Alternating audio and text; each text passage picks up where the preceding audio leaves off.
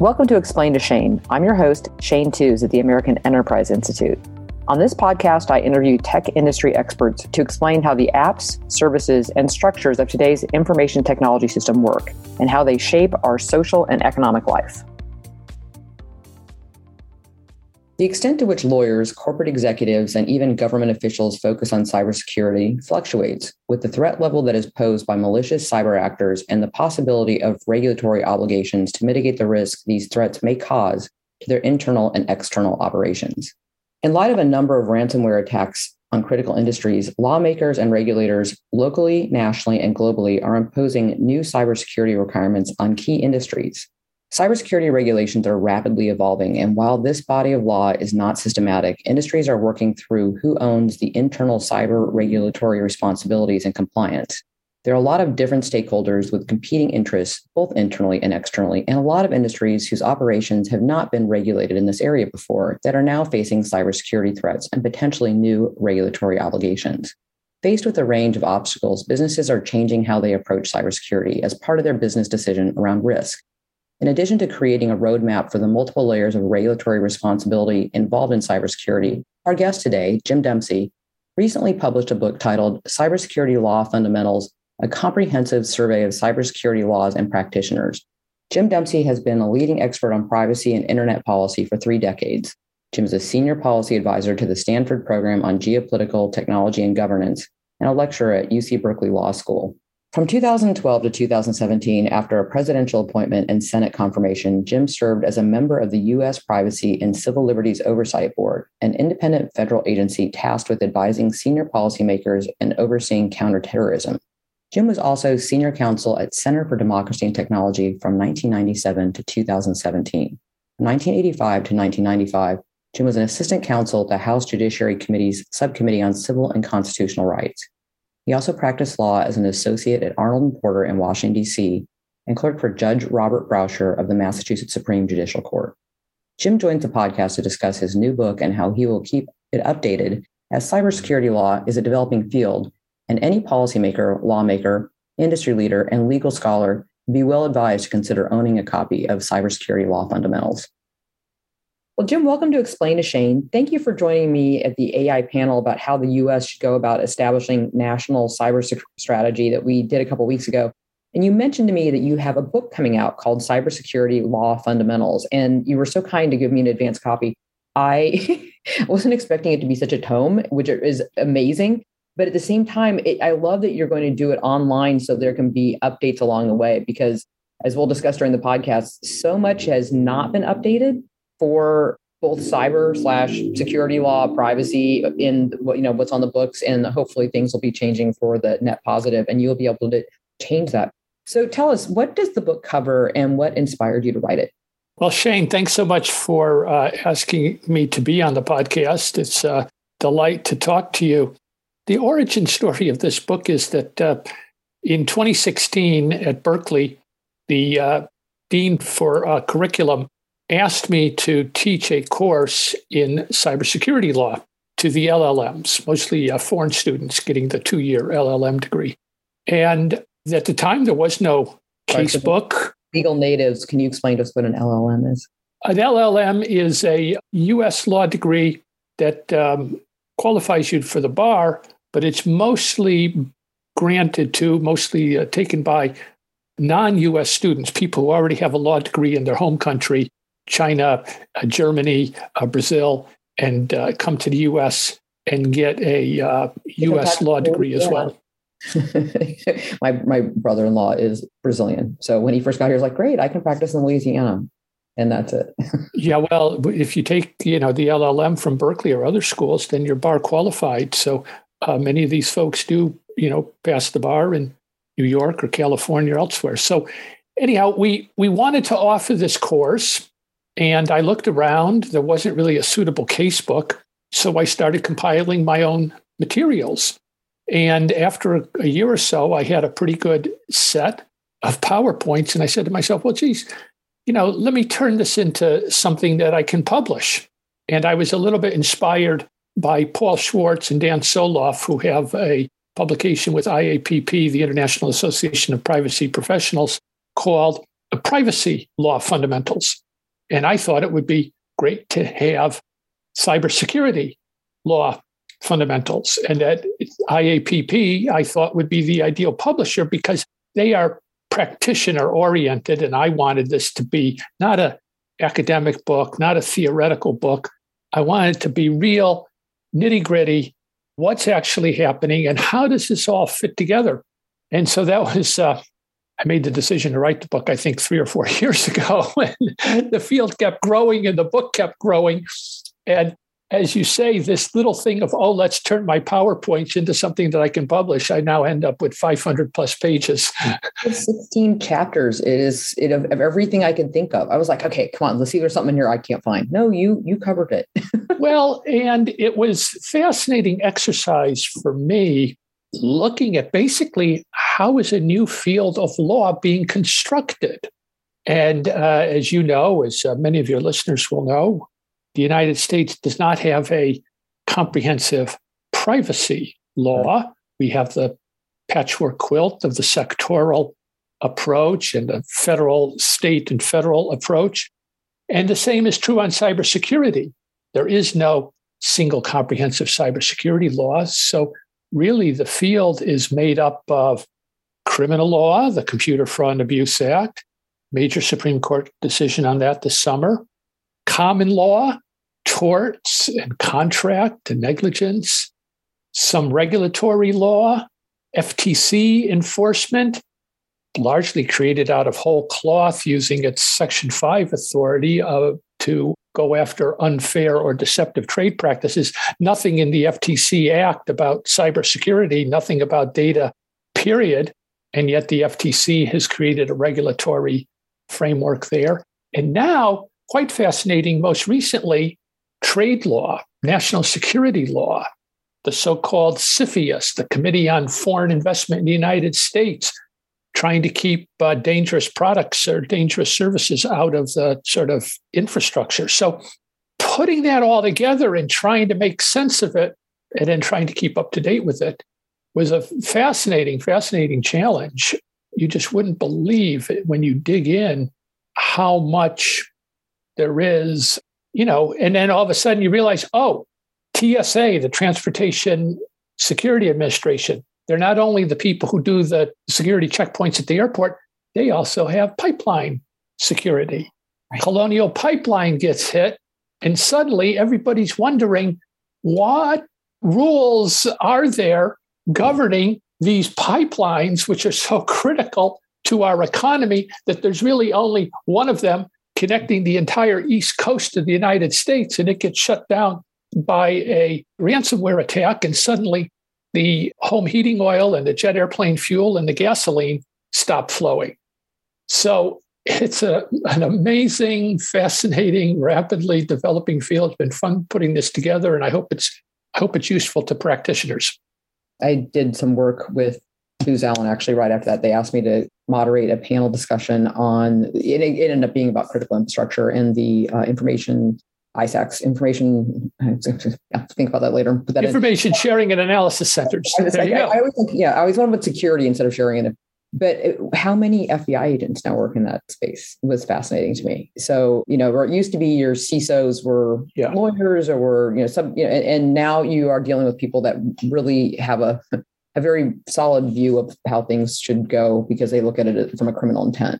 Well, and one of the organizing principles I used in thinking about the book and in organizing the book was thinking about the anatomy of a data cybersecurity incident, whether it was a breach or a ransomware attack. So, I started in my mind putting myself in sort of a lawyer's shoes. You're the general counsel of a company. One day, the CISO or whoever's your CTO or CISO says, we think we've got a problem. We think we have somebody in our network. But don't worry, we're on top of it. And then what is the cascading series of concerns that go through the mind of the general counsel? And what is the general counsel going to have to deal with? Well, the first reaction is, this is a crime. We have a trespasser in our system. We're the victim. So look at the Computer Fraud and Abuse Act and what is a crime and what isn't a crime. Then if any person identifiable information was at issue and consumer or customer data was compromised, immediately you think about, we're now going to have to tell our customers under the breach notification laws. So the next chapter is breach notification.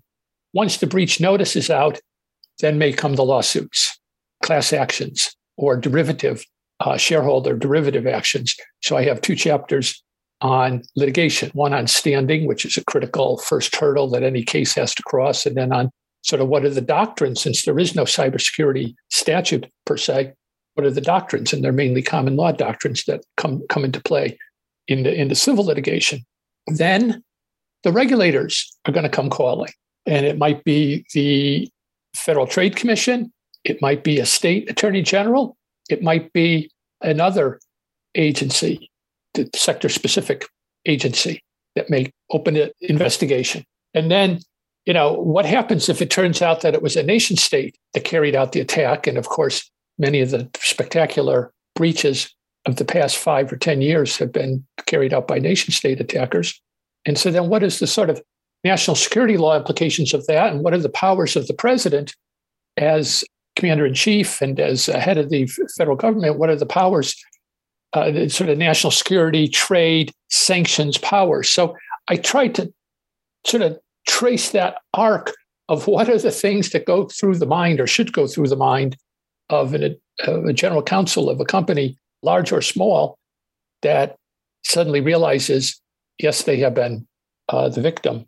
And now they've got this cascading series of legal questions. And really, I wrote, there obviously now there has developed a specialty in the law of practicing cybersecurity law. Just as on the CISO side, it's a lot of former FBI agents and other government folks. On the lawyer side, it's a lot of former prosecutors or people who had been at DOJ and have prior government experience. But I was really aiming not only for them, because none of them has a full picture. Some may be experts in the national security piece, or others are expert in the criminal law piece, or others are expert in the litigation, civil litigation piece. I wanted to allow them to reach across areas. But also what I wanted to do was with that general counsel in mind. I mean, the general counsel may be a capital markets expert, or maybe a HR expert, or maybe a general corporate law expert. And now suddenly he or she has to start leading the legal response to the cyber breach. Just the contents page are amazing. I mean, it's so well laid out. It's just so well structured. That I'm like, you read through this and it just triggers thoughts in your head, like, oh, they might not have thought of that. Oh, did they think of this? I mean, and you have it done by the civil actions and different overviews depending on kind of where your regulatory structure are, and economic espionage. I love that one. Wiretap Act. Just some very basic fundamentals that I think this will be on every person's desk. Well, virtually, maybe. I hope so. Well, yeah. Well, so the book is actually, as we're speaking, it's now available from IAPP, the International Association of Privacy Professionals. You can buy a hard copy, or you can buy it in an ebook. And whether you buy the hard copy or the ebook version, I'm also going to be launching in the next day or so a website, which will be free, called cybersecurity.lawfundamentals.org, both cybersecurity law fundamentals. And I've already populated that with about 40 pages worth of updates. Okay. So between the time I sent the book off for proofreading and layout and the time it's being published now as we speak, there's been a lot of water under the bridge already. And this is the point I realized, which is, you mentioned before, how do you keep this up to date? So I now have 16 chapters, 16 sets of updates, and I'll be constantly feeding that, which again is fascinating, just to watch this law developing in real time and to see both the courts grappling with this and the regulatory agencies and the White House grappling with this. So I will be posting those updates. Honestly, they won't mean a heck of a lot without the book, and they can be a little misleading without the book.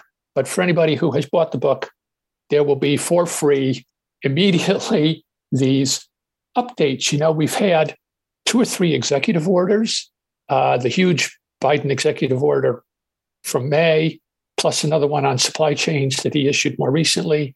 We've got new FTC rules under Graham Leach Bliley for the financial services entities that are regulated by the FTC, a new Supreme Court case, the TransUnion case on standing, which is critical. As I mentioned, a new Supreme Court case, Van Buren, on the application of the Computer Fraud and Abuse Act, ongoing developments in the sort of trade and investment aspects of this and the application of these sort of national security law authorities to try to keep dangerous foreign-made equipment out of our infrastructure, for the developments there. So it's a fascinating subject, Shane. And, you've led your whole life engaged in policy development, as I have, and watched this field gradually, and now at just like a rocket ship taking off, so many different pieces in play at once. Just, putting aside where you come down on any one of these issues, it's just fascinating to see the country as a whole, policymakers at the federal and state level grappling with this question of how do we improve our clearly deficient cyber defenses? How do we incentivize and motivate improvements in them without quashing innovation, without burdening innovation? So it is fascinating, and it will continue to be fascinating how this field develops. Well, just again, fascinating, just the content page, but the ones that you have date are such a tell, because it's interesting to see who early on realized from an industry perspective that they were going to be responsible for the networking element that was then considered cyber. And now, we've got the retail industry, healthcare has been there a long time, but now we're having elements, beyond that. Banking has been on this very early. But the fact that we now, going back to the ISACs, there's a restaurant and hospitality ISAC. Yeah. Because, they're all connected. And, soon there should probably be a kitchen ISAC, because everything in your kitchen I'm not sure it should be, but it is connected. I always like to remind everyone who watched Silicon Valley, at the end of the day, it was the refrigerator that saved the entire thing because of Guilfoyle. But so there's just a lot of connected things out there. So how do you overlay the cybersecurity and the privacy, as we think of them, the yin yang two coin situation, and the updates on that as well? Yeah, that's such a fascinating question. Now, for those of us, anyone who's been doing privacy for a long time, if you go back to the sort of origins of information privacy, both in the United States and globally, it was founded based on this concept of fair information practices. Fair information practices are, how do you use and collect information about individuals? And you talk about notice and consent, but you also talk about purpose specification and collection limitations and limits on secondary use and security. So part of privacy, information privacy, was always the principle that if you collect information about an individual, you have some obligation to protect it against loss or misuse. And in a way, that's the foundation of the FTC's cybersecurity authority, or at least this authority that it's created for itself. The FTC has basically said it is an unfair trade practice to take somebody's personal or sensitive data, banking data, credit card data, medical data. It is an unfair trade practice to take that data and not protect it with reasonable measures. And a lot of what this book is about, a lot of what the field is about, of course, is what is reasonable. Because the standard in cybersecurity is not perfection. Everybody agrees, certainly all the technologists agree, there is no such thing as perfect security, and particularly now in a world of APTs, the advanced persistent threats, particularly China, but other state-sponsored attackers, as well as sort of the hybrid kind of attackers that you see finding shelter in Russia. There is no perfect security. And the perfectly secure system just would be useless. It would be encased in concrete and buried in the bottom of the ocean.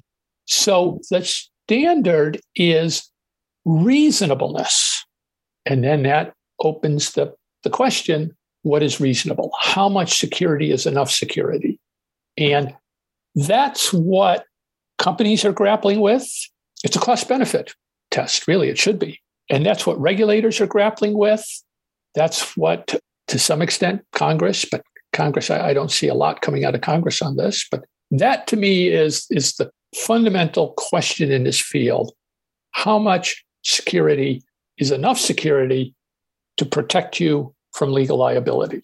Well, I think so. We had the information security people from Uber, I think it was the CISO on, and they are really working on privacy by design. And when you look at somebody who is in the, while they're doing a service, what he's got to help design is the app, and he's got an app that is global.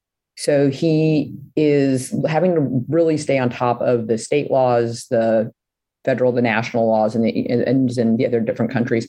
And then also, because we don't have a federal privacy law, which I am a fan of, for this, like for this United States, when you have these separate laws that get passed, you have to build that into the app as well. And so it becomes very challenging. I loved having him on the show. He was great. And then after we did the podcast, it was interesting. Some of the other majors called me and the big tech and said, could you put me in touch with him? So I'd like to talk to him. And he has a book coming out as well. But it was interesting to see people that hadn't really liked the way he laid his arguments out of why this and not that, and needing to really work. As I always say, I want the technical engineers in before the lawyers if I can, but I need those two teams to work together, because the technical team is going to help the lawyers understand how to build with the future in mind, and not just, as I like to call them, the Department of No. Yep. And you say, no, you can't do that. And you're like, well, It's part of our actual revenue model. We need to figure out how to do that. Well, and that's one way in which privacy and cybersecurity are similar, which is they both have to be built in from the design level of a product that, we've been saying for years that you can't bolt on privacy after the product is designed, and you really can't bolt on security. And some of the same questions that you ask for a privacy perspective, you should be asking from a cybersecurity perspective. So the first thing that any company has to do, large or small, is take an inventory. What data are we collecting? Where are we keeping it? What devices are connected to our network? What software is running on our network? And that's important from both a privacy perspective and a cybersecurity perspective. So whoever is and by the way, the chief privacy officer and the chief information security officer, they need to have a good relationship and work together inside a company. And then through the product development teams and through product counsel, you push down that recognition into the company to the development stage. So whether it's privacy by design or secure software development practices, both privacy and cybersecurity need to be taken into account absolutely from the beginning. We have an interesting issue going on that started, we have it here in the House and now in the Senate, and now it's become something that South Korea is doing, which we have some senators getting behind it, which is this whole idea of side loading, which, first of all, you have to explain it to people, which is frustrating when you have to start with that. But the idea that I happen to be a big, I'm in the Apple ecosystem, so I love my Apple device. And part of it is I know that they have taken the time, money, and energy to think through parts of this for me as a consumer. And I appreciate that, because I don't want to have to comb through, nor do I have any idea what's in the back of some of these apps. Plus, I expect updates, and I expect that the updates are going to be positive to my user experience. And now they've just decided that every device, you should be able to put anything on it. Now, what's interesting is they're doing that to consumers, which are the worst place for that to happen, because consumers really have not very much understanding. They love using the devices. They love using the consumer elements of it, but they aren't technical engineers, nor should they be. Or they can be, but if you did the same thing and did it to corporations and said they had to put anything that any vendor suggested onto their network operation, they'd be like, hell no, I'm not doing that. So I don't know why we're accepting this right now as a plausible thought within our legislators. I think it's crazy. Well, it's rooted, as you know, in this sort of concept of the right to tinker, and the concept that if I've bought the device, I should then be able to unlock it and do with it what I want. This is a long-running bait in the industry. It's a little bit different than the corporate analogy that you're drawing, Shane, because obviously the corporation owns its network and their attitude is we do with it what we want. A little bit, the arguers, those arguing for the open consumer devices are saying, well, you as a consumer, you bought this phone, you should be able to put on it what you want. Now, you're taking a huge risk doing so. And Apple, for example, as you say, Apple has put huge effort into developing a secure environment. And as you say, making sure that everything that gets pushed to your phone is going to be an upgrade, not a downgrade, and not a security downgrade. That's why Apple has been so strict on the encryption issue. They don't want to be pushing anything to anybody's phone that ends up degrading its security capabilities. I can sort of see, Shane, I can see both sides of that debate in terms of this notion that, hey, I bought this phone. Why should it all be wrapped up with various limitations on what I can do with it? But I can definitely see the fear of the companies that if they were to allow third-party products, unvetted third-party products onto their phones, it'll break the phones in various ways, including security. And then the blame comes back to the device maker, the operating system developer. The ones that seem to come off the web, which is interesting because they don't start as an actual app. They're a web element, and most of it's spyware, which is, I've just been tracking that lately because I find it interesting to see how does it get there, and where still are the soft underbelly points of influx for the cyber crime situation, and so it's like they kind of know that the app environment right now is pretty tough to get into, so they bring it on as a web application which then you can upload onto your phone. So it's a unique way of, that's why they call it sideloading, getting around it. And the bad guys are constantly innovating. And of course, in the defensive game, it's a little bit like terrorism. The defender has to be right 100% of the time. The attacker only has to succeed getting through once. Did you read your one of your colleagues over at Stanford, Herblin, wrote a piece a couple of weeks ago about how it was like a cat, it was like trying to keep his daughter's cat, quarantined in his house. It's a great piece because it's like that cat only has one thing it has to do, and exactly all these different things to block and tackle the cat. And exactly, that's exactly right. Yeah. Analog analogy. Yeah. No, it's great to be associated now with Herb. Yeah. So the only thing I would suggest you add to the book is you need to do a poster. I think you need to have a decision-making tree because it's like I read through all this stuff and it's like, is this happening? Immediately go here. Yeah. No, Yeah. And I almost think you could do a virtual scroll with like the URLs or the numbers of it's almost when you call your doctor's office and they're like, are you like injured? You need to go to the hospital. Right. No, I like that. I'm going to think about that. And it is sort of a decision tree, and it is this sort of cascading series of concerns and then the legal responses to them. Well, I am very appreciative you let me get a sneak peek. I look forward to reading the updates because, I kind of dork out on this stuff. And I think all of your students are really lucky and everybody should buy a copy of this book. Oh, thanks, Shane. Delighted to hear you say that. And it means a lot coming from you. You've been in this field now for a long time, and it's an exciting field. There's a lot more going to happen. So I got to keep up to date with it. Fantastic. Well, thank you for being a guest on Explain to Shane. Thanks, Shane. Take care. Thank you for listening to another episode of Explain to Shane. For more episodes, subscribe to the podcast on Spotify, Apple Podcasts, or your preferred listening platform. If you enjoyed this episode, leave us a review and tell your friends and colleagues to tune in. We'll see you on the next episode of Explain to Shane.